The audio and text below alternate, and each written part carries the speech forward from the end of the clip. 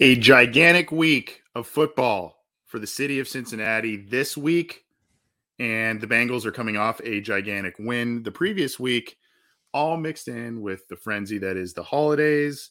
2021 is coming to a merciful close in a lot of different ways, but we are enjoying at least the football aspects of it. I'm Anthony Cosenza with CincyJungle.com and the Orange and Black Insider Bengals podcast, and I'm joined by the talent, the man who is this guy's gonna be raging tomorrow with the Bearcat game going on. John Sheeran. John, what's going on, man? How was your Christmas? We didn't even talk about that before we took the air. How was your Christmas, man? Yeah, it was good. We made some things work. I hope the Cosenzas had a good Christmas as well. We did. Just hanging in here, man.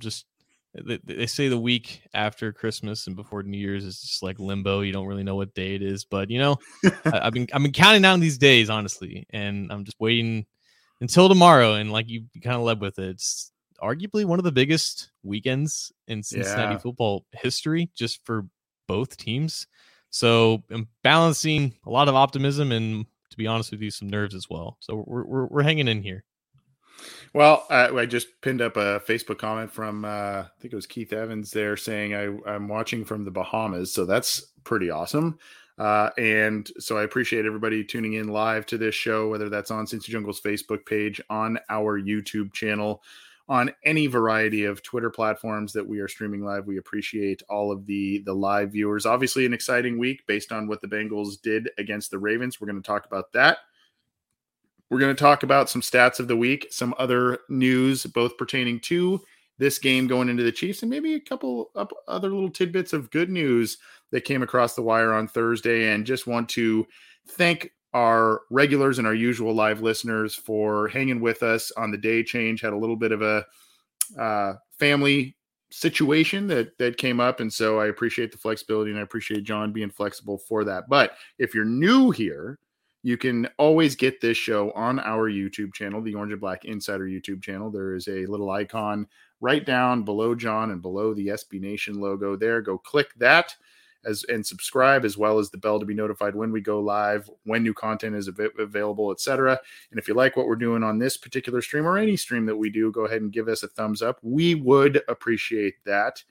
And of course, this show can be found on any number of audio platforms, whether that's iTunes, Stitcher, Spotify, Google Podcasts, iHeartRadio, any of them. We are there on the Cincy Jungle podcast channel, joined by Ace and Zim and the Orange is the New Black podcast, as well as Matt Minnick and the Coach Speak and Chalk Talk podcast that he does. We try and bring you all kinds of different content on those different shows. So subscribe to that if you like the audio side better, and leave us a review if you could. Well, John, this week is teeing up for a gigantic week, not only because of Bearcat football, go Bearcats, go UC, but also this game against the Chiefs is shaping up to be a gigantic one for the Cincinnati Bengals. And it's gigantic for a little bit of a different reason. Some people may, kind of thought that this, the Bengals would maybe be 500-ish, and this would be one they just had to have because they would be struggling to get into the playoffs. But lo and behold, last week, they faced a beat-up Baltimore team, one with a lot of injuries, one with a lot of COVID absences, but they took it to the Baltimore Ravens on their home turf to the tune of almost a 3-touchdown win. John, what did your kind of initial impressions as we get started breaking down the Ravens game here? I think Zach Taylor said right after the game, like, the Bengals Twitter account always posts his post-game speeches after wins. And one of the first things that he said, I'm paraphrasing here, is like, don't let anyone try to diminish what you did. Like, you answered the bell. This is a common phrase of his. And he emphasized the importance of winning in December, the difficulty of winning in December, winning in the division and stuff like that. The whole storyline was just the Ravens were depleted. And it's true. Anyone with two eyes can see that they had barely anybody in the secondary left. They were on their third string quarterback. There was a lot going against them. But I think Taylor and everyone else who knows the Ravens, what they're going through, they're still talented in a lot of areas, and they still fielded a lot of good players. And I think that in itself means something. And it's also the desperation factor, not only with the Bengals, but with the Ravens itself. Like, now they're fighting for their playoff lives. They needed that game just as badly as the Bengals did, especially because the Bengals had the tiebreaker entering that game. The Ravens, they didn't play necessarily terrible. Josh Johnson had a pretty good game for being called upon. typical Bengals fashion, allow a great game to a backup quarterback who's brand new to the system. But Yeah. looking past that, like their defense, I think they didn't have a chance. Honestly, like they did not have a chance. And the Ravens offense kept them in the game for as long as they possibly could. And at the end of the day, that talent gap, which is what everyone is trying to, I shouldn't say everyone, but some people are trying to discredit the Bengals' validity of the win. The talent gap goes both ways. It's not just the fact that the Ravens had like 3 practice squad players starting in the secondary. The talent gap is also created by the talent of the Bengals receiving core specifically. Like that gap is that the way it is because Jamar Chase is already really good, because T. Higgins has elevated his game, because Tyler Boyd is still a very solid player. Like it's not just guys barely getting it done against bad players. It's guys dominating against bad players because that's what good teams should do. It's weird how the Bengals have to be they don't have to be, but they're presented as these bad guys for just beating down on the lowly Ravens when other really good teams have done this in the past, and they shouldn't apologize for this. And that's unfortunately the main storyline from this game. But at the end of the day, the Bengals just played really good football against a really bad team, and the results should have looked like that. And if it didn't look like that, if they barely squeaked by a really bad Ravens team, a really beat up Ravens team, that would be the angle. That would be the slam. Like, oh, you could barely beat this team that was beat up and had so many people on COVID. They weren't going to win that PR battle. What they did win, though, was on the field with their third 41-point performance in a divisional game. It was impressive, and it should have been impressive because, again, the Ravens didn't really have a chance. I like what you said about that's what they should have done. John and I do a little bit of prep before the show. I know it doesn't always seem like that, but we do a little bit of prep. We have some show notes, etc. And not always do we say, hey, this is kind of the angle I'm going to take on this, and when we talk about this topic, etc. And we didn't do that this time necessarily. We just kind of went over some of the talking points for the show. And when you say that's what they were supposed to do, that's what I was thinking. That's. We can criticize and we can say, the Cincinnati Bengals faced a beat up team and that sort of thing. But they beat them by 3 possessions. So, that's the truth of the matter. Now, there are some concerning points, like you said, about the Josh Johnson playing pretty well, the issue against tight ends. I know some people have just mixed opinions about that. Mark Andrews is extremely talented. He's a Pro Bowl player. He's one of the best tight ends in all of the league. I get that, but you knew that was going to be the focal point if you're Lou Anarumo, and still he got you pretty good there, as did Kittle a couple of weeks ago. Now you got Kelsey coming in town this week, so the Bengals are going to have to do what they can there. But that's all of that said. The thing that impressed me, it's not just beating them by almost 3 touchdowns and that sort of thing, John. It's think about all of the distractions that the Bengals and twists and turns in terms of game plans and all kinds of different things that they had to adjust to this past week. Now, I know that Josh Johnson has a similar skill set to Lamar Jackson and Tyler Huntley, and that's why they brought him up, and that's why they felt he could run their system successfully. But you're talking about a guy you saw throw 4 passes against you back on Halloween, right? He hasn't really started much in the NFL in general, and this was a guy you did not have on your radar at all to be starting this week. You just figured that it was probably going to be Huntley. Maybe Lamar Jackson was an outside chance, but you figured it was going to be Huntley. And then all of a sudden, what was it, the night before, it's like, oh, Jackson didn't travel with the team and Huntley's on COVID. So, and then you've got this call up here and everybody has to adjust. Now, I know that seems pretty easy, just standing back here, but all of a sudden you go, okay, you still have to prepare, and you have to prepare on the fly there for that sort of thing, that the last minute switch up there. So the other thing with it is, like you said, the talking points were in the Bengals. If they did not beat the Ravens handily this week, they were going to be, dubbed pretenders, or if they just somehow fell on their face and didn't win, their season could have, started to swirl around the drain a little bit there. So it's not only just getting a win, it's getting a decisive win in the wake of this really tumultuous week for the Cincinnati Bengals, and their game plan had to be adjusted on the fly. And I think that showed a little bit with the Josh Johnson success, but I don't know. I kind of was, I guess, excited on what I saw with that. Yeah. And I think this game was a domination, of course. And a lot of positives are being taken away from it, but it also speaks to just how this season has gone for the Bengals, where last week or the week prior, they struggled offensively against the Denver Broncos. And I believe it was like Warren Sharp who said that on average, teams who face like it was either the Broncos or like a really good defense in general, after they play that game, they usually are due for an offensive explosion. And it made sense on paper. Like the Ravens didn't have the secondary to match up. And all of a sudden the offense explodes and fulfills a lot of the potential that people had for them. And then, of course, a week after Zach Taylor said about his defense, like we made a statement to the NFL after shutting out a Teddy Bridgewater offense, then they kind of let up a little bit and started to deteriorate against Josh Johnson. And Johnson in general, it was the first, I think, 2 drives where he was playing really well, and you can attribute that to like the scripted game plan and stuff like that.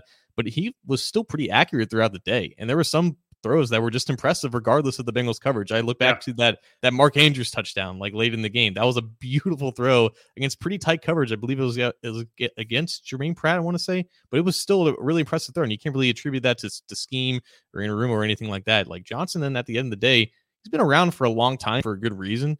And it was like, I want to say the week after Mike White beat the Jets, Johnson was either starting or played in relief of Mike White against the Colts. And I think he had like 300 something yards against a really good Colts defense. So at the end of the day, yeah, it's Josh Johnson. You didn't really expect him to do much, but I mean, he still can make plays, and he made plays in this one. And it almost speaks to now the Bengals defense coming off of that great win against Denver, where they really shut down a lot of good receivers in the running game. They're kind of deteriorating a little bit, not only just on the field, but in injuries too. You're starting to see the depth almost kind of break down. And like the vast majority of this team's injuries have come on the defensive side of the ball. And then they had some new developments this week too with that. So that might be a little bit of a worry, because now you're like, what is this offense? What are they capable of doing against other defenses and such? But now the defense that has been really your stable rock throughout the entire season, it's going through a lot of injury issues. Luckily, I think they've gotten some good news this week, but I think it's something to keep an eye on, especially as they finish the season against 2 offenses, or at least one offense that's really good and another offense that they historically can't really stop.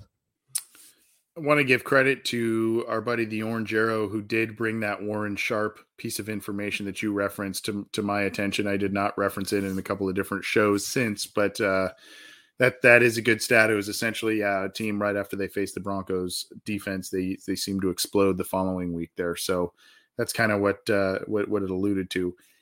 I want to keep kind of talking about some of this a little bit, because what transpired over the past, basically since the game was completed. Well, let me backtrack.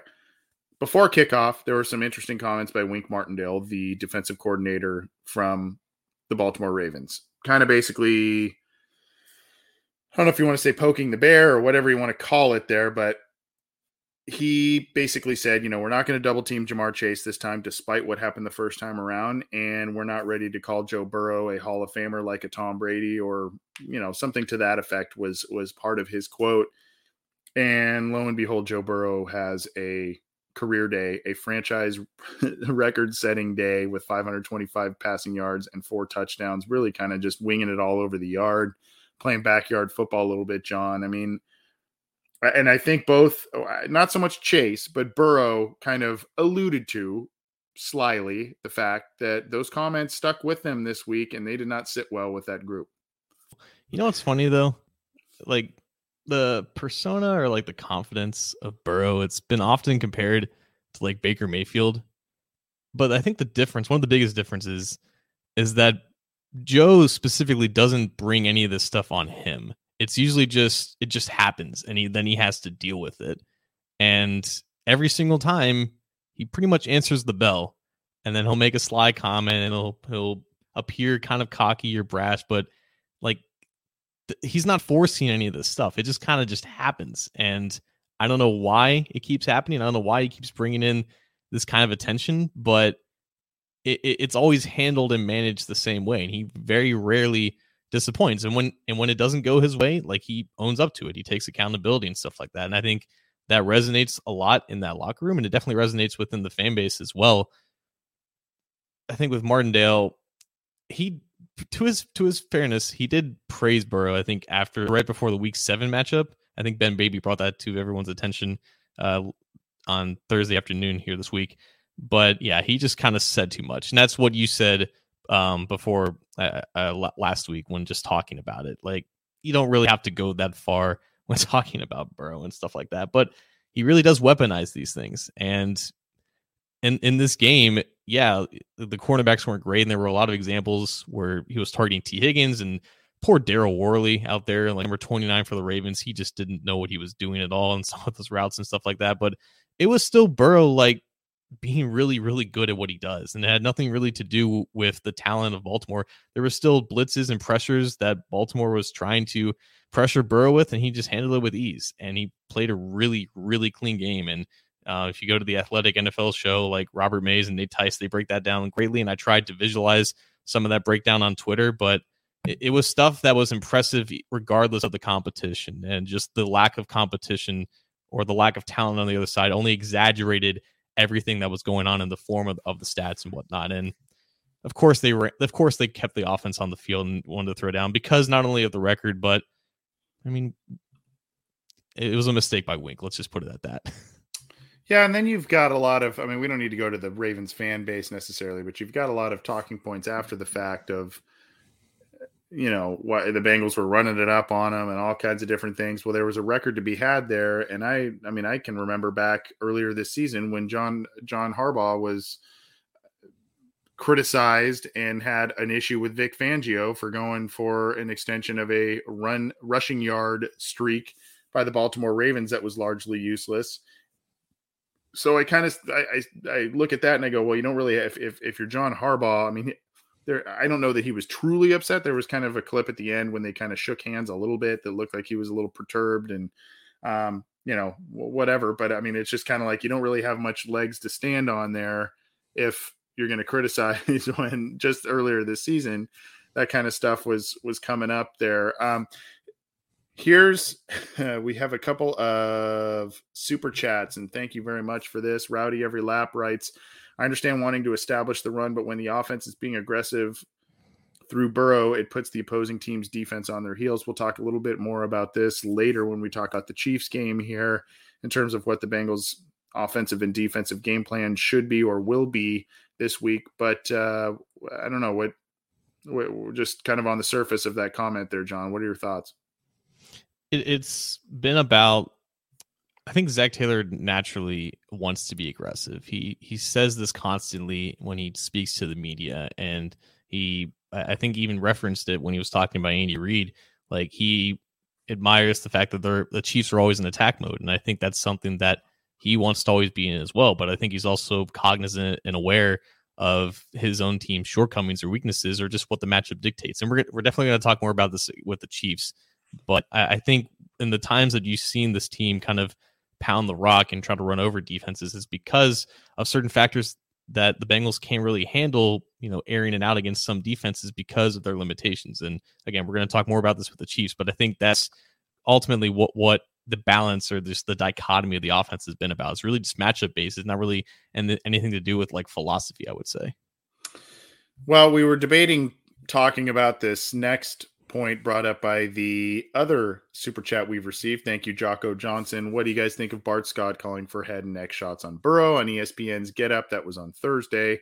Said Baltimore runs a red dot program and a D will hold his arms to make his head slam the ground. Yeah, there was all kinds of not goodies, I guess baddies in that segment there. This was the other talking point aside from Wink Martindale, maybe some stuff from Harbaugh after the game, but this was the talking point that has just really carried throughout the week. A lot of bitter and salty Ravens fans, and I get why. The Bengals are on the rise, and maybe you felt that they were kind of rubbing salt in the wound a little bit this week because of the record set or whatever, but it's just kept carrying. And now you've got, and this is the difference between Ryan Clark and Bart Scott. Ryan Clark, when the Bengals were beaten up on the Steelers earlier this week, Ryan Clark, a very proud former Steeler, he took the Steelers to task. He was not critical of the Bengals, and he was actually kind of complimentary of the Bengals, etc. And Bart Scott kind of took this really old school, I don't even know what kind of approach you want to call this, dirty approach. And yeah, I mean, what Jocko says here, essentially that calling for that he's going to be hunted down by the Baltimore defense. They're going to remember this, and they're going to make his life miserable. They're going to get Zach Taylor's,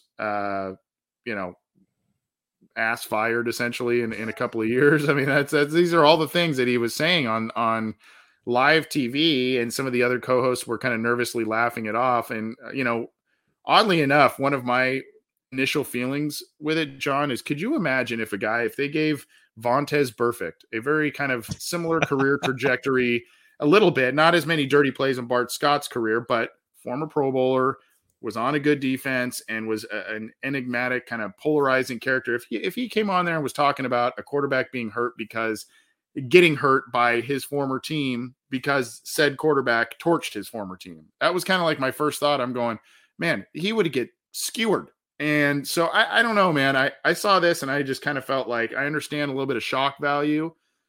This really, I don't know. It rubbed me the wrong way. I'm sure it rubbed a lot of Bengals fans the wrong way as well. ESPN is batting 1,000 this week, not only from Bart Scott, but they had like a segment with Dan Orlovsky, who like ranked as top 5 quarterback, had Burrow in there. That caused an uproar amongst non-Bengals fans. The next day, they had Mina Kimes up there to praise Justin Herbert in comparison to Burrow, like back-to-back days, right? It creates a dialogue and stuff like this. Who amongst the ESPN personalities would ESPN want more than Bart Scott to talk about the Ravens getting obliterated by the Bengals? Like, I don't know the quality of analysts that Bart Scott is. I don't really watch ESPN that much, but you had to know, ESPN had to know that Bart Scott had some things to say about this game and stuff like that. And I don't know if they expected him to take it to that level, but it was damn good programming on their end, and it got everyone here talking. And someone asked us, like, why are we hesitant to talk about this? Because it's talking about what someone is saying, and it's not giving him the attention he's craving. Exactly. Yes. So yeah, sure, we have to talk about it because it's news and stuff like that, but I don't think either of us are really comfortable with this. It was weird. It was weird, but it was good programming by ESPN. They definitely knew what they were doing, or at least they had an intention of creating some controversy and stuff like this. This is what rivalries are, unfortunately. And contrary to what Bart Scott wants to believe, the Bengals and Ravens are much more even in a sense of head-to-head matchups than the Bengals and the Ravens and Steelers, excuse me. And he cited the Steelers being the Ravens' rival. They're rivals in the sense of playoff success and postseason and Super Bowl wins and stuff like that, at least in this modern era. But on the field, I think the Ravens' overall record after they were the Cleveland Browns is 27-25 against the Bengals. They have a losing record to the Steelers. Like, it's much more even with these teams. And Bart Scott has a 7-7 record against the Bengals all time. It's not like 14-14 under Harbaugh against the Bengals. Exactly. It's not like this has been a one-sided affair. It became that for the past couple of years because of Lamar Jackson, when the Bengals were really down and their roster was terrible. Now the power dynamic is getting shifted. Now the Bengals are getting more evenly matched, and they could be the only team out of this division to make the playoffs in a year where it could have been 3. Where in the preseason it was projected that 3 were going to make it, and the Bengals weren't a part of that 3. It's what rivalries are. There's a lot of nonsensical animosity. It's just that Bart Scott at this point seems more like a Ravens fan than an ESPN analyst.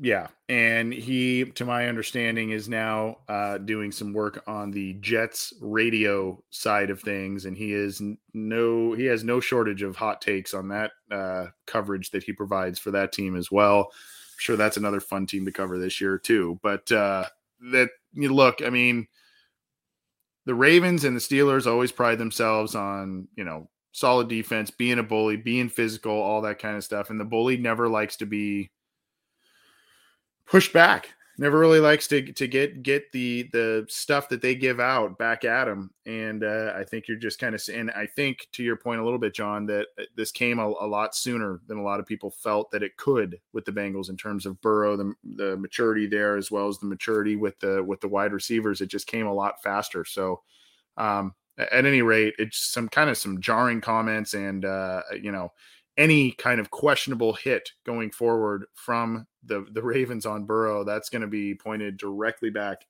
to that comment by Bart Scott. Anything else on this game that you want to add before we move on to some stats of the week and the like, John? I think just shout out to all 3 receivers to get back on a more positive note. We talked about Chase. We talked about Higgins' matchup, but T. Higgins, man, a little bit of a down performance against the Broncos, but I think this is his 4th 100-yard game in 5 weeks. He's now across the 1,000-yard threshold. I think he did that right after the second half began.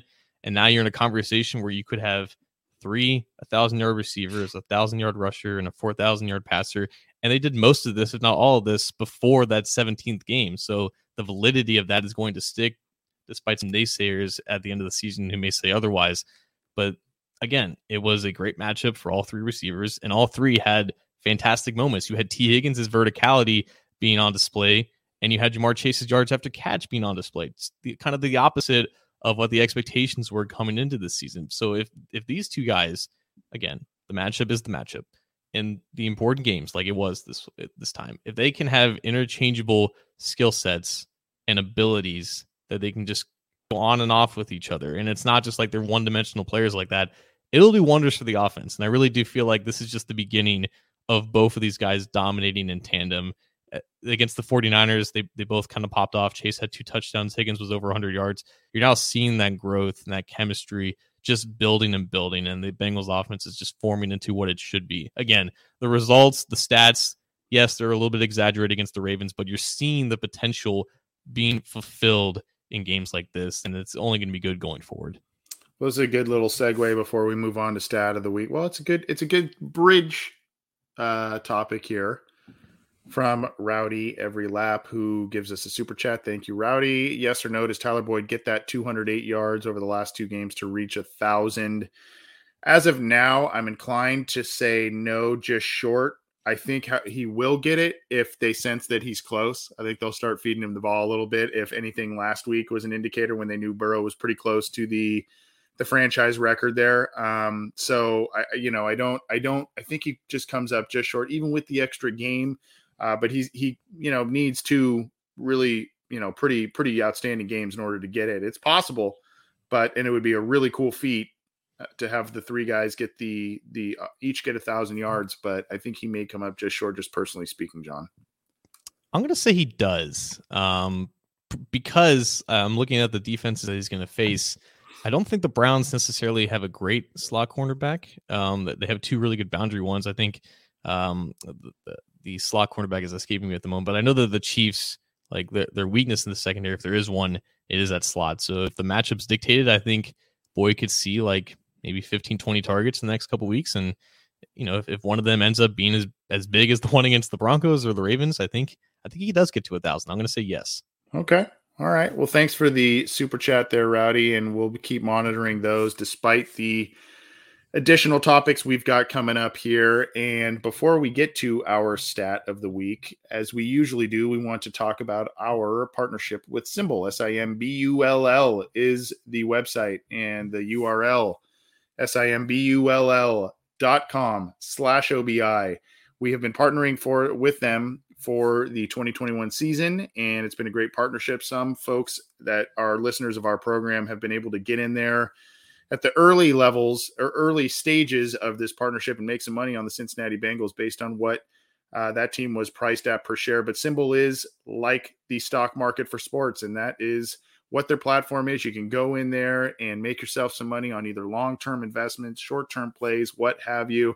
And John, you can do that, especially with the generous promo that they have for our listeners. Absolutely, man.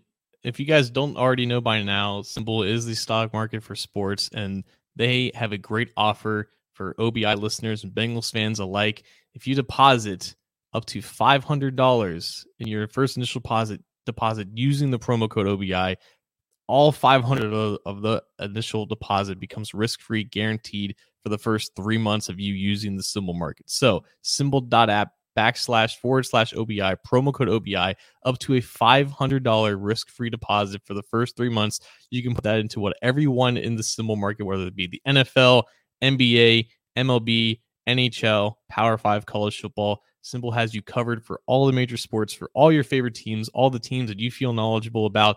And that's really what it is, leveraging your knowledge of sports to make some cash in the long run. The just looking at the timeline, since we're at the end of 2021 with the Bengals in this year, the Bengals on January 1st of this year, their price was at $17.25. Now, December 30th, when we're recording this, $52.60. So if you would have invested in the Sim Bengals on January 1st of this season and you held on to that investment, you would have seen an incredible increase in profits. And that's really what this is about. It's every team has a stock price attached to it. And if you think a team is going to improve in the long run, which is really why the symbol market was created in the first place, you should leverage that knowledge. And what better way to get started than with a $500 risk-free initial deposit for the first 3 months, symbol.app/OBI, promo code OBI. I like the // You did both at the beginning there. I like that. Whatever you prefer. Yeah, exactly. Whatever your preference. Support for this show comes from Sylvan Learning. As a parent, you want your child to have every opportunity, but giving them the tools they need to tackle every challenge, that takes a team. Now more than ever, educational support tailored exactly to what your child needs can make all the difference. That's why parents have trusted Sylvan Learning for 45 years as the ultimate teammate in their child's educational journey, instilling in them a love for learning and a passion for reaching the next level. And Sylvan's Insight Assessment can identify gaps in learning and areas that could be of concern for your child.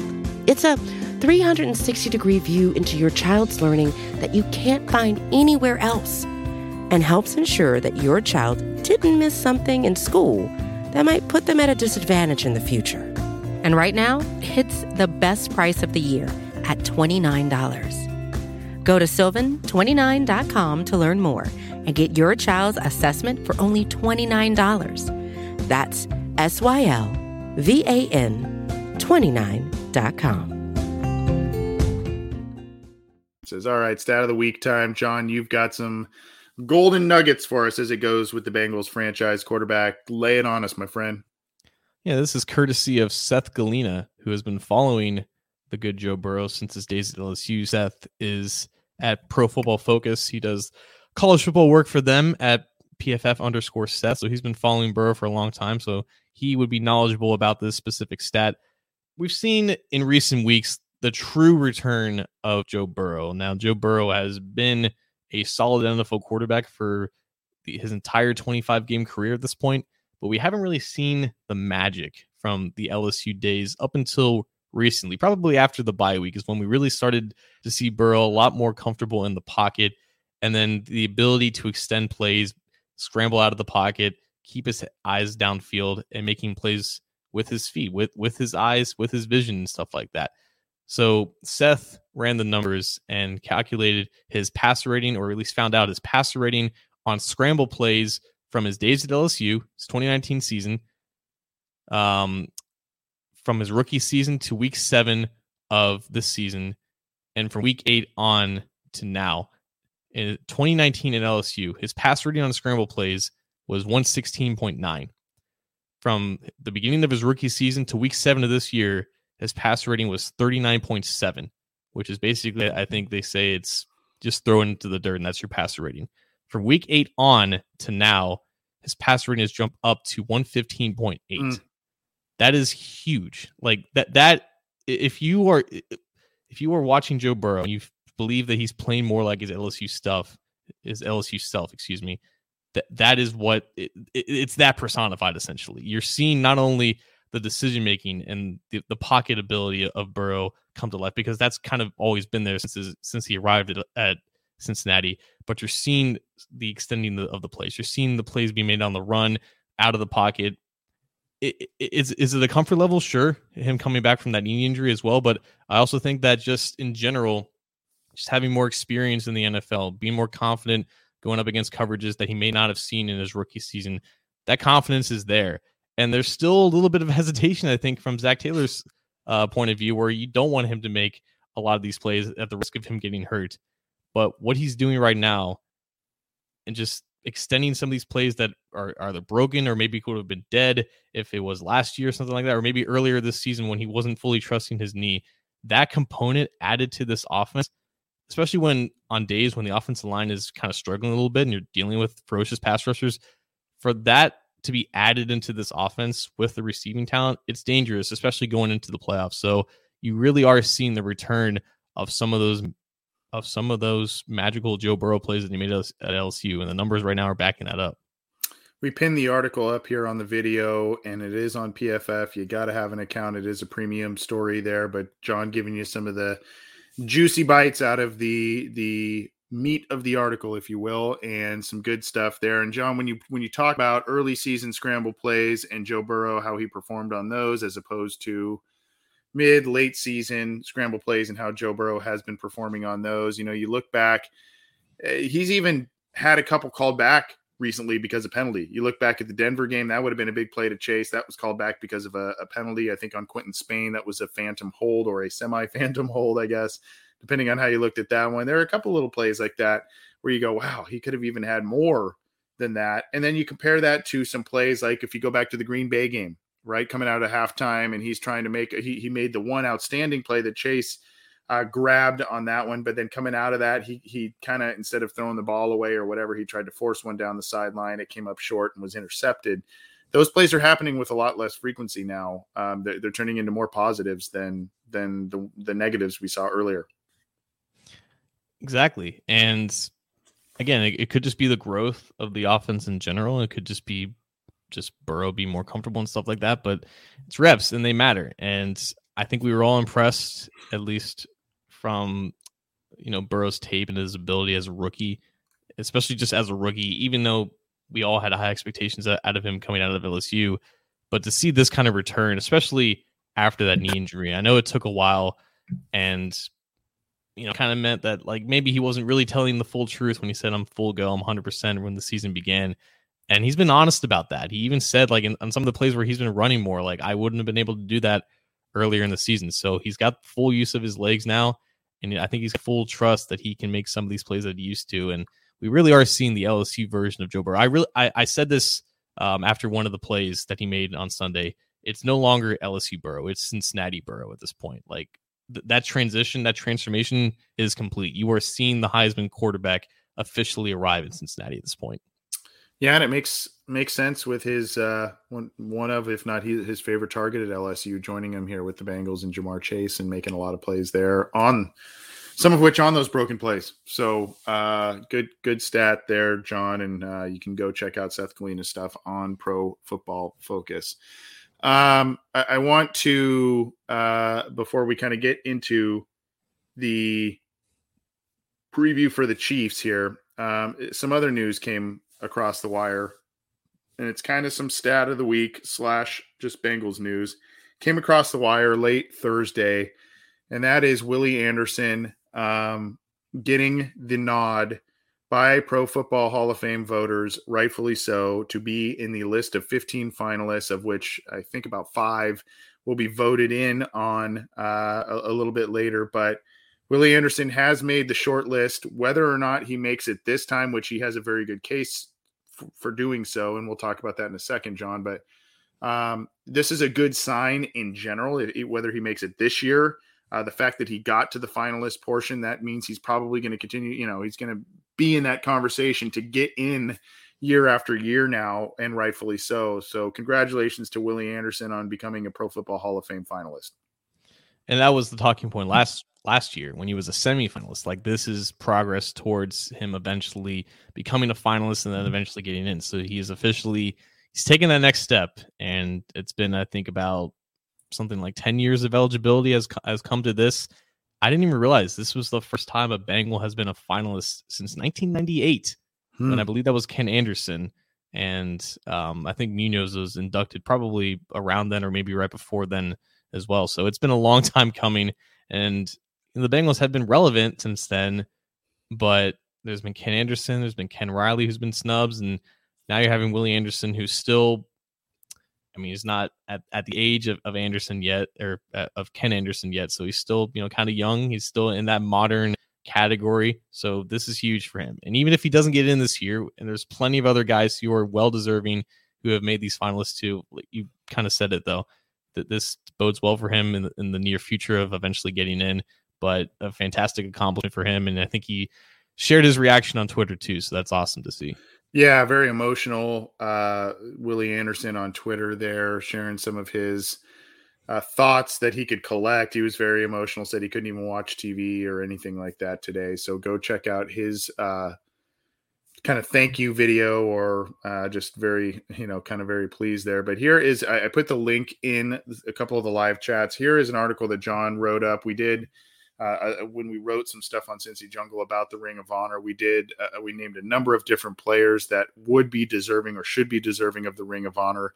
Willie Anderson did not make it in the first class here, but I would assume he would make the very next one that they bring in here. But you've got some of the things that folks know: 4-time Pro Bowler, 3-time All-Pro. Both of those should have been much higher than that. Unfortunately, was a victim of teams he played on throughout the mid and late 90s and early 2000s, just got overlooked. And of course, being a right tackle, the ones, John, that you put here that I think, may not be known on the surface, is allowed 1 sack against 9 of the top 11 all-time sack leaders in NFL history. Just one.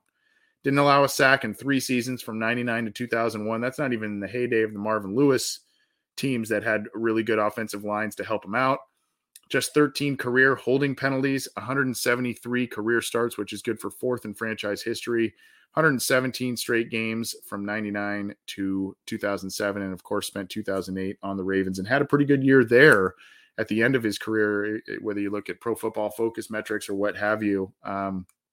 Pretty good year there. So, those are some of the notches in his belt. The Bengals, for some of the failures they've had in draft classes, some of the failures they've had at high picks, just overall seasons and lack of championships, et cetera, they do know how to draft tackles for the most part, because they've had a handful of really good ones, including the best ever in Anthony Munoz. Then you've got Willie Anderson, one of the best right tackles of his era and really ever. And then, of course, guy still doing it over in LA, Andrew Whitworth. The one thing that has kept Anderson out for so long, aside from just the Bengals not winning a lot, has been the fact that he's been a right tackle. And I think that should honestly be like the thing that gets him in, because yeah, he's a right tackle, but he's the best right tackle in this era of football. I think Joe Goodberry researched this a while back when talking about the Ring of Honor. Like, he's the only right tackle in history to have like consecutive All-Pro nominations. And he did this again when the Bengals were just still coming up. Like, that was really late in his career when he had so many great seasons before then. Logically, that speaks to me, but of course it hasn't spoken to voters in a long time. I don't know why this year they decided to make him a finalist. It makes sense, but I mean, just wow. I don't know, man. I'm pulling for him. I'm hoping for him, but it's weird how like it's now, and I don't know if it had anything to do with the fact that the Ring of Honor exists now. Obviously, you would assume that him being a finalist would make him a favorite to be in the next class of Ring of Honor, but it's interesting to me, like the timing of this. The voters made him a finalist now. I don't know how far he gets, but I mean, he's obviously deserving. So there are a couple of things you can point to as, potential catalysts to him getting finally the deserved recognition to get this nomination and be on the finalist list for the Hall of Fame class. It's not just his resume that Bengals fans have been pounding the table about for years, saying, this is a guy that just was overlooked because of the team he played for and some of the really, really, for lack of better words, piss poor teams that, he was on, and really was kind of the guy that, it was like him and Corey Dillon for a while, right? And Takeo Spikes to another extent. That was kind of the guys that you would pay attention to when you watch the Bengals, and that was about it. And then Marvin Lewis came along, and thankfully some of these guys got more recognition. Now here, the other things, you can credit Bengal Jim, who did the Jungle to the Hall, to bring specific recognition to guys like Willie Anderson. I think Willie Anderson was there in person at the rally that Jim coordinated there. So you can do that. You can credit that, and rightfully so. And then you can also credit the Ring of Honor, and of course the Bengals having a good season, a winning season this year, and there being a little bit of excitement and a little bit more notoriety around that team. So all in all, it's good for Willie, good for the Bengals. Real quick, I want to share this. This is on NFL.com. These are all of the finalists, and I share this not only because, they're all deserving as well, but this is also going to tell you about who Willie Anderson is going up against in this class. And depending on your thoughts, John, I mean, there is a shot that he makes the initial class. Some really good defensive players in this class. Jared Allen, you got Willie, Rondé Barber. So this may become yet again another popularity contest. Tony Baselli, I'm a fan of his. He was a USC guy, was dominant for a handful of years, but unfortunately, kind of the Terrell Davis thing, right? Injured. So Baselli, and he was the left tackle guy. So that's going to be an interesting standard to go up against. Leroy Butler was a very good player for the Green Bay Packers. Devin Hester, primarily a special teams guy. How does he, fare in this whole thing? Torrey Holt, a very deserving player. Andre Johnson, a very deserving player. Sam Mills, pillar of consistency. Richard Seymour, Zach Thomas, DeMarcus Ware, Reggie Wayne, Patrick Willis, Bryant Young. So then now, not only is he fighting a little bit of popularity contest in terms of teams that some of these guys played on, and of course their own great accomplishments, John, but also, you see these guys, a lot of them, Patrick Willis done in 2014, Reggie Wayne, 2014, DeMarcus Ware, 2013. You're getting a lot of recency bias a little bit with some of these guys. So I don't know how that's going to play into it. I was curious about this before we took the air. How many of these guys won a Super Bowl? I believe it was Rondé Barber. That's one. Mm-hmm. Leroy Butler won. Torrey Holt won one. That's three. Richard Seymour won a few. That's four. DeMarcus Ware won in his last year with the Broncos, and Reggie Wayne. Did Hester? I think Hester played in the Super Bowl. The Bears lost that. Yeah. So that's at least six guys who have a ring on their resume. So 6 out of the 15, it's not a lot, but you have to assume a handful of those guys have better shots than most of these guys. I think Jared Allen, amongst the non-Super Bowl guys, definitely deserving to get in, along with Willie Anderson. DeMarcus Ware is arguably, in my opinion, the best player on this entire list, next to Allen and Willie. Rondé Barber can be up there as well. I think he's been a finalist for a couple of years now. So yeah, I mean, I don't see I don't see a quarterback. I don't see a running back. If I'm correct. No, good wide receivers though. Great wide receivers, but wide receivers are usually logjam and stuff like that. I think this is Andre Johnson's first year being eligible, along with Patrick Willis. So maybe one of those guys gets in. I think he has a decent shot, despite the bias against Cincinnati. But it's interesting, too, just real quick. I think Pete Prisco said this, and he's usually a pro Tony Baselli and stuff like that. So he's kind of a Jacksonville guy. But I think he commented, like, I can't believe the Hall of Fame snubbed Fred Taylor once again. Like, this guy's done so many things. And there was a bunch of people, like, mad about it. And, like, my first thought was, so this is what it's like from the other side. When you have a guy who's in and gets the recognition, and there's other people from other teams who are complaining about their guys. So that's going to happen now. Like, Willie Anderson could get in, and there's going to be fans who are mad that their guy didn't get in. And that's just the reality of it. Even when Willie Anderson didn't get in, there was never really a guy who wasn't really deserving, because all these guys are deserving. And that's just the nature of it. You're going to get those reactions. And Bengals fans have had plenty of those reactions over the years. And every time you bring up a Fred Taylor and Eddie George, who, oh, by the way, Eddie George was on the semifinal list, you go back to that old AFC Central / the beginning of the AFC North, and you look at some of the running backs in that division, man. It was Bettis, it was Dillon, it was Fred Taylor, it was Eddie George. It was just like, wow. And I mean, if the Bengals had a team around Dillon in a lot of those seasons, aside from Willie Anderson and Takeo Spikes, I mean, they would have fielded quite a few more competitive teams. But I mean, those backs were really the standard for a lot of years in that division, and it made the division a really, really tough go of things. But congratulations to Willie Anderson on making the finalist list for the Pro Football Hall of Fame. Incredibly well deserved, a great guy. And, just really happy for him. I know it means a lot to him, and it would be awesome if he gets in and then gets the Ring of Honor nomination in the next 2022, the year Willie. Yeah. Baby, let's do it. That's right. Okay, so we're going to be here just a little bit longer, and it is time to transition to some talk about the Chiefs. The Bengals, as we have teased a couple of times, have a gigantic game ahead here with the Chiefs coming to town. The Chiefs, John, were a team, and we'll get to the injury report and a couple of other little roster tidbit pieces of news here. But the Chiefs have been a really interesting team this year. They started off pretty poor, actually. And there were a lot of questions in terms of their viability. Mahomes was struggling, at least by Mahomes standard, all that kind of stuff. And now here they are. They got the best record in the AFC. They've got the top seed in the AFC, and they are in the driver's seat in the conference as the playoff bracket nears. Just kind of, I mean, I have seen a couple of games, the Chiefs games, and watched them closely, particularly of late. There's a primetime game on the other night. I forget who they were playing, but there were some uncharacteristic drops from Kelsey and Tyreek Hill, etc. And it just didn't look quite as crisp as the Chiefs normally did. But they are now clicking on all cylinders, and that defense has caught up.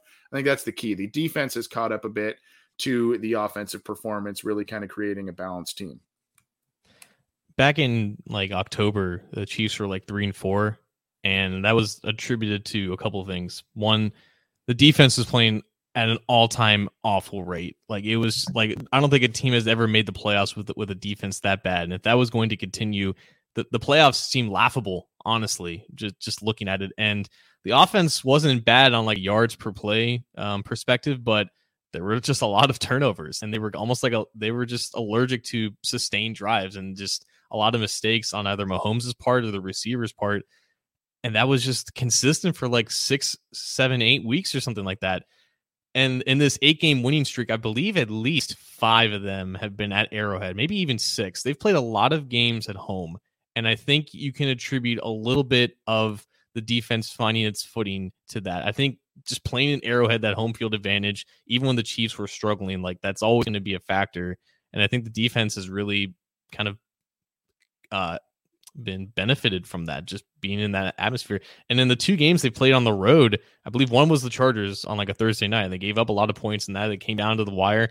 And I believe another game on the road, I think it was like the Raiders, and they gave up like 14 points. So defense hasn't been completely consistent, and their worst game was on the road. So if you're looking for an advantage from the Bengals side, probably home field would be that. It's much harder to go into Arrowhead and to at least keep pace with that offense. If you're going to play them, you might as well play them on the road. But just that defense's turnaround, it's crazy to me. Like, Steve Spagnuolo is a great coordinator and whatnot, but like, those guys, like, they couldn't cover anybody, and they couldn't stop anybody worth a damn. And for whatever reason, they've gotten their cornerbacks to play really well. Juan Thornhill and Tyrann Mathieu is a great safety duo. This Daniel Sorensen keeps finding interceptions. I don't know how he's hauling all these guys in, but it's been such a turnaround, and they have good pass rushers too up front, which kind of leads to what the Bengals are going to do offensively to counter this. We'll talk about potential game plans, what they will and or should be. Let's, before we do, kind of catch up on some things. This is on CincyJungle.com from the fearless leader, Jason Markham, there, noting, and here is, I'll pin this in the live chats for folks, but Bengals activate DJ Reader and Wyatt Ray. DJ Reader was a last-minute COVID addition before last week's game, and that was a little concerning, but he has made his return, as has Wyatt Ray. They'd been on since Christmas there, and then the Bengals also signed free agent snapper Colin Holba to the practice squad. Interesting addition there. Really, the big news here, though, John, is Reader being back in a pivotal game in the AFC. For sure. And, we can talk about how much he was missed against Baltimore. They didn't really get a lot of pressure from the interior in that one, but the Chiefs can still run the ball too. And having Reader back, I think, benefits the rotation more than anything. I think you had BJ Hill starting, playing significant snaps next to Larry Ogunjobi. If you get those guys on a more healthier rotation, because they're going to need all the bodies they can get to pressure Mahomes, I think that is the biggest difference. Like, DJ Reader's a fine, decent pass rusher, but I don't know how much he's doing in terms of just pressuring the pocket himself. Yep, keep the blueprint that you have. That's the big deal there. So DJ Reader and Wyatt Ray off COVID list, and Colin Holba to the practice squad, a long snapper. Now, in addition to that, John, here is the injury report. Some really, really interesting news the past couple of days in terms of the Bengals getting some guys back, and we'll pin this in the live chat as well. But Logan Wilson coming back, practice the last 2 days. You've got Khalid Kareem coming back as well, who left the game against the Broncos after that tide turning turnover. That was quite the alliteration there. That he left the game. You can see the picture of the cart there. And this is from you, my compadre here on the show. We'll pin this in here, but talk a little bit about, if you would, since you did the honors on Cincy Jungle, writing this up, talk a little bit about what's been going on this week. Not much has changed from Wednesday to Thursday. The Bengals injury report looks the exact same and probably will look the exact same for Friday as well. You have Cam Sample with a hamstring and Jalen Davis with a bad ankle. They have not practiced this week. Sample's injury is weird because he was on the opening kickoff of the Baltimore game and he didn't play at all for the rest of the game. And he was declared out like immediately with a hamstring injury. So no surprise to see him not practice. Joe Burrow continues to be listed on the practice report for some reason with the pinky, but he's practicing. And you have Khalid Kareem fully out of the concussion protocol.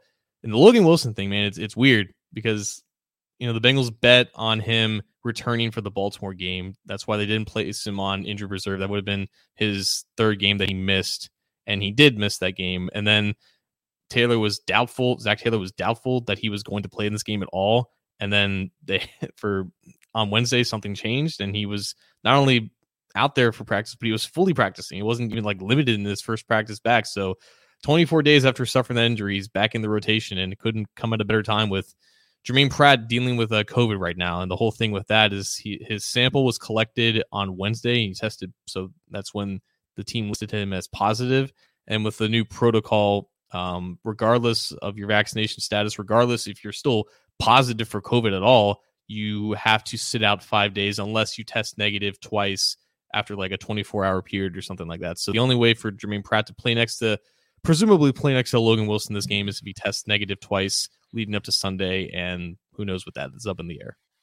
Pratt had a couple of really nice weeks and then maybe has struggled a little bit in some packages over the last couple of weeks as well since Logan Wilson has been out. By the way, that finger seems to really be bothering Joe Burrow, doesn't it? Jeez Louise. Here's the Chiefs. The Chiefs here, Clyde Edwards-Helaire did not practice either day.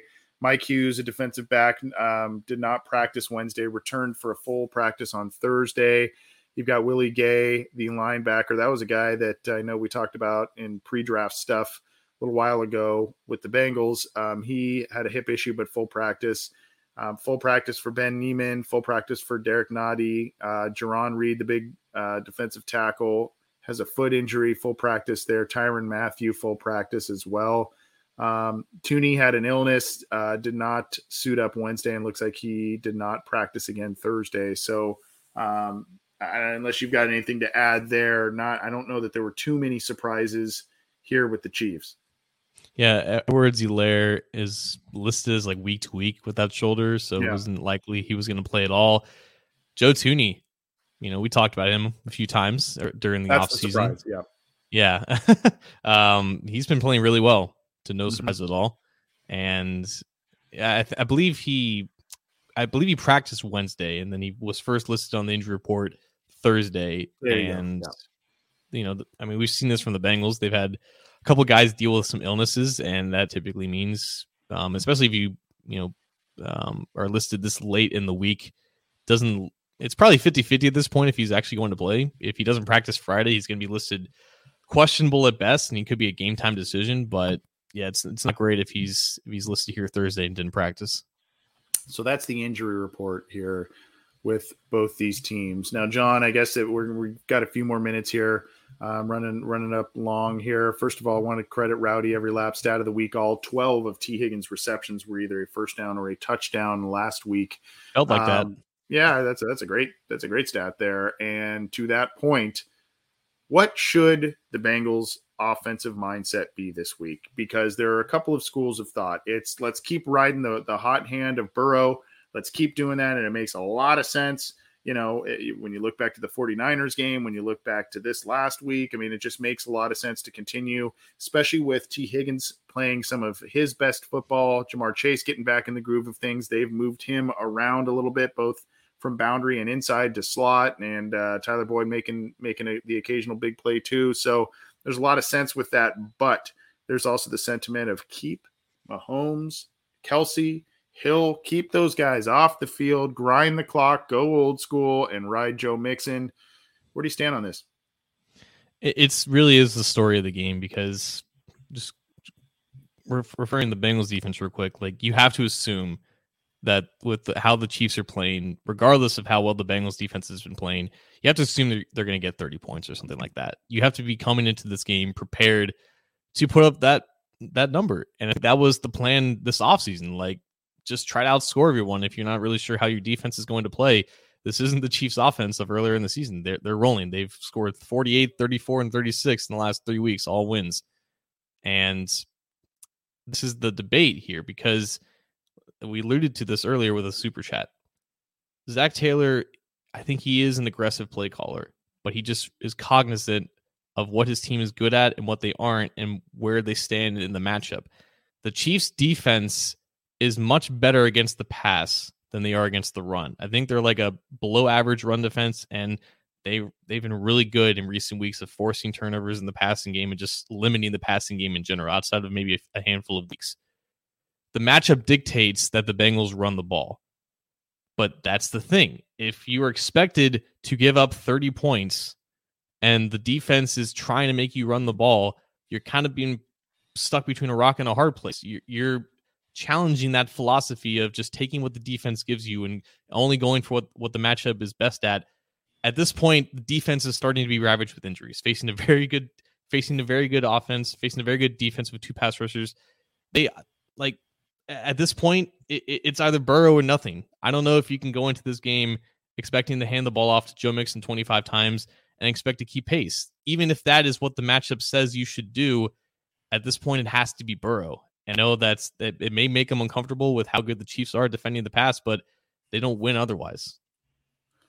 I agree with you. And, we can talk about Mixon and the run game and all of that, but those guys also chip in the pass game as receivers. I mean, Mixon was the guy who caught the big ball for the record setter for Burrow. So, I mean, I think you keep doing that in terms of riding the hot hand with Burrow. That's kind of what's got you in position to win the AFC North, especially of late. I'm still a big proponent in offensive balance, being able to run the ball with some semblance of effectiveness. And I still think that needs to take place as the year continues on and the postseason approaches. But, you've got a franchise quarterback playing, the best football of the year and of his pro career right now. You don't want to pull the reins back too much, I don't think. You also don't want to try and get too cute and try and make a statement again. We could throw with Mahomes, and it's not about that. It's about finding the right formula to win and making the proper plays. And I think the stat of the week that you pointed out earlier as well, John, that Burrow is making things happen on a lot of broken plays, and that was really evident last week. Getting out of pressure, evading pressure, scrambling around and making a play, as that continues to be part of his pro repertoire. And as he continues to do that at a high level, I think, you ride that comfort level that he's showing as the Bengals quarterback on offense. Yeah. And I think the Chiefs may have some type of advantage here, because I've said this before, like Mahomes and Burrow, they play the game in similar ways, where I think even Hakeem Adeniji said this in a press conference, like the offensive mindset is just to block for as long as Burrow still has the ball, and always to be aware when he's extending plays and to keep your eyes up and don't give up on plays. The Chiefs offensive line, like that's their philosophy too, because that's how Mahomes plays.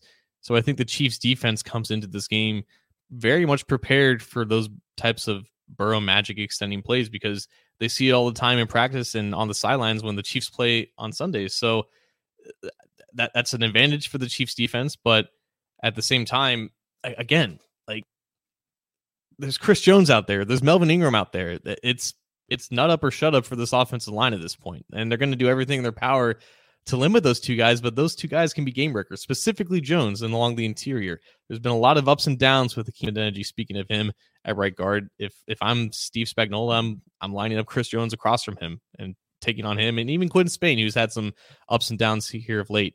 At this point, like you have to see what you have, because when you get into the playoffs, you're going to face good defenses too. And I don't know how much of those types of games against the Raiders and against the Broncos, I don't know how much of that is sustainable. It was nice that you could do that against those defenses because you're facing Derek Carr, Teddy Bridgewater. This is Pat Mahomes. This is you win this game, you win the division, you have a chance to be first place. You got to put it where you can score the most points, and that's with passing the ball, even if the matchup doesn't dictate that. So on the other side of the ball, the Bengals have some decisions to make there as well, especially depending on the situations with Pratt, with Wilson, etc. Do you try and get after Mahomes without blitzing, without extra pressure, without sending more defenders, or do you just try and blitz him a lot and let your corners who have played, Eli Apple playing a lot better, Awuzie having a good year as well for the Bengals, do you let them kind of do their thing on their own with limited help on the back end there? It's funny because like early in the season, the whole narrative was like, just play cover 2 against the Chiefs. Mahomes doesn't know how to handle it. And that couldn't be like further from the truth because that arm is just, it's so special, man. And he can just hit those honey hole throws with ease. Mahomes is obviously better when he's clean, and he's not as good when he's pressured. But when blitzed and when not blitzed, it's not really that much of a difference. I don't know. I don't know how defensive coordinators sleep at night when they're prepared to face this guy because it's not just Mahomes. It's Tyreek Hill and Travis Kelce. And when you can drop back 8 guys in coverage and try to contain Mahomes, but the longer you're asking your secondary to run with these guys, the better chance that they get on top of you. And Mahomes can just fling it 80 yards with ease, and then Tyreek Hill's just throwing up the peace sign in the end zone. It's just like I don't know what you do, honestly. I'm not going to sit here and pretend like there's this magical strategy that can limit this offense because the only thing that limited them early in the season was their own mistakes. And that's what we've been talking about the Bengals offense, right? It's the Bengals beating themselves. The Chiefs were consistently beating themselves when the Bengals were the number 1 seed in the AFC. Now they're starting to figure things out. They're figuring things out again, just like they had been in 2018, 2019, and 2020. It's Pat Mahomes. You can only hope that he doesn't drop 50 on you at this point. The key to this game, as the Bengals are playing defense against Mahomes, is that interior of the defensive line and that potential Tooney absence. That's going to go a long way in deciding this one. DJ Reader being back, BJ Hill playing well and getting that rotation that they love to use in the interior and being able to generate pressure, potential sacks from the interior of the defensive line is going to be huge. I mean, obviously you've got Hendrickson, you've got Hubbard, but if you're able to get pressure from other spots, I think that's a big deal, especially without sending a ton of guys. I don't know. I think you got to lean on those interior defensive linemen who have been a major part of the team's success this year. And then there's Trey Hendrickson too. I think that matchup with Orlando Brown Jr. is interesting. I was curious as to how Brown would fare out of the Ravens scheme, but he seems to be managing okay. In my mind, like it makes sense to try to contain Mahomes so he doesn't escape laterally and has more time. You probably want him to maybe step and run. In this game, the Bengals are going to be playing a lot of zone, and with that could come with some zone blitzes as well. But Larry Ogunjobi, I don't know if he played with the Browns in that divisional game against the Chiefs, but he has some experience going up against this defense. Maybe he can give them some pointers, and that would be him going up against potentially a backup left guard too. So obviously more pressure is good. You want Mahomes to get the ball out of his hand as quick as possible to try to keep things in front of you, because the longer he holds the ball, sometimes he'll run into sacks, but for every sack that he takes, there's like at least 2 first down throws. Right. So what's your prediction on this one? Do you have a Chad Johnson-esque prediction, a guarantee in this one, John? Or what do you feel as we begin to wrap things up here? I actually watched some clips of that. The field at Paul Brown Stadium was just, it was as bad as what we like made fun of for Washington and Vegas and stuff like that. But a lot of running in that game. Rudy Johnson, I think Corey Dillon had some carries as well. I don't think it's going to be that type of game and not some dirty 24-19 victory. It's the over's probably going to hit. It's just how much has this Bengals offense really grown at this point? The Chiefs defense is legit. They are playing like the clear Super Bowl favorites. Everything is clicking for them. And until the Bengals do it against a really good defense, there will be plenty of people that will continue to say that they're pretenders, but this is a statement type situation. It's not the playoffs yet. And if they win this game, they probably face the Chiefs again in the playoffs. And then they have the conversation, can they beat them twice in a matter of a month? I don't know if that's possible. Until I see them do it, until I see that offense against the Ravens, against a defense that's playing lights out, against two pass rushers that can wreck the game, and to keep up with the best quarterback in the game, you know the drill, man. I'm gonna go with a Bengals loss here. I'm gonna say the Chiefs score like 30. I'm gonna say 35. I don't think their kicker is very good, so 35-24 Chiefs. Well, when you pick them to lose, that's usually a good sign for the Bengals on this show. Like right? I said, you know the drill. I think this is just a little too much to handle right now for the Bengals. Unfortunately, I think they can beat them. I think it needs to take a near perfect game for the Bengals to beat them, whether that's this time around, maybe another time in the postseason. But I think the Bengals lose this one, unfortunately. I think it's pretty close. I'll say it's a little closer than you gave them credit for. I'll say 34-30 Chiefs in this one. Just a difficult matchup and maybe a little too much for the Bengals to handle this week. Seeing a lot of Bengals win predictions in our live chats here. Thank you, everybody, for tuning in live and for submitting questions. Thank you to those who submitted super chats as well. We appreciate that. We're going to get on out of here by dropping the mic. John, what do you have for us as we bounce on out of here for the last time in 21?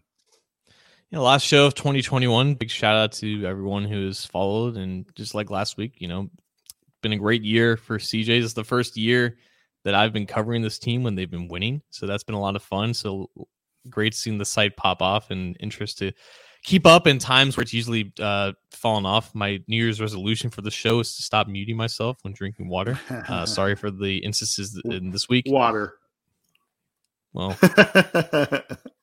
yeah, there you go. Along with the Bengals, they'll be pulling for the Colts this week. Ryan Kelly, he's returning to the starting lineup against, I believe, the Raiders, and I don't even know who's going to be quarterback for them. But Ryan Kelly, he went to Lakota West High School, which is where I went to high school. He graduated a few years before me, but one of my best friends, he went to school with him. He always spoke really highly of him. He lost his daughter last week. I believe they had forced labor, and unfortunately his daughter passed away. So he missed last week's game. And so Kelly's returning to the field in a very important game for the Colts. I think he returned to practice today. So pulling for him, a Westchester, Ohio guy, a guy who has made his high school proud and went to Alabama, became a first-round pick, became the highest-paid center. Really unfortunate what happened to him and his wife. So pulling for the Colts this week. Very cool. I don't have too much other than congratulations again to Willie Anderson. We talked about that earlier in this show, making the finalist list on the Pro Football Hall of Fame nominees. And just a big thank you again to listeners of this show and readers of Cincy Jungle. It's been a banner year for both, and that has a lot to do with your support, the success of the team, everything. And it makes our job a lot more fun than talking through a 4-11-1 season or a 2-14 season or anything like that. This is a lot more fun, and we appreciate all the support that everybody's shown this program and the website. So thank you. We're going to get on out of here. Happy New Year's, everybody. Be safe, have fun, and we will talk to you on the post-game show. All kinds of different shows coming up in 2022. We'll bring you all kinds of different stuff, interviews, breakdowns, headlines, all kinds of stuff. Keep it to our show, the Cincy Jungle podcast channel, and of course, cincyjungle.com for all your news, opinions, analysis, everything on the Cincinnati Bengals. It's there for you. Take it easy.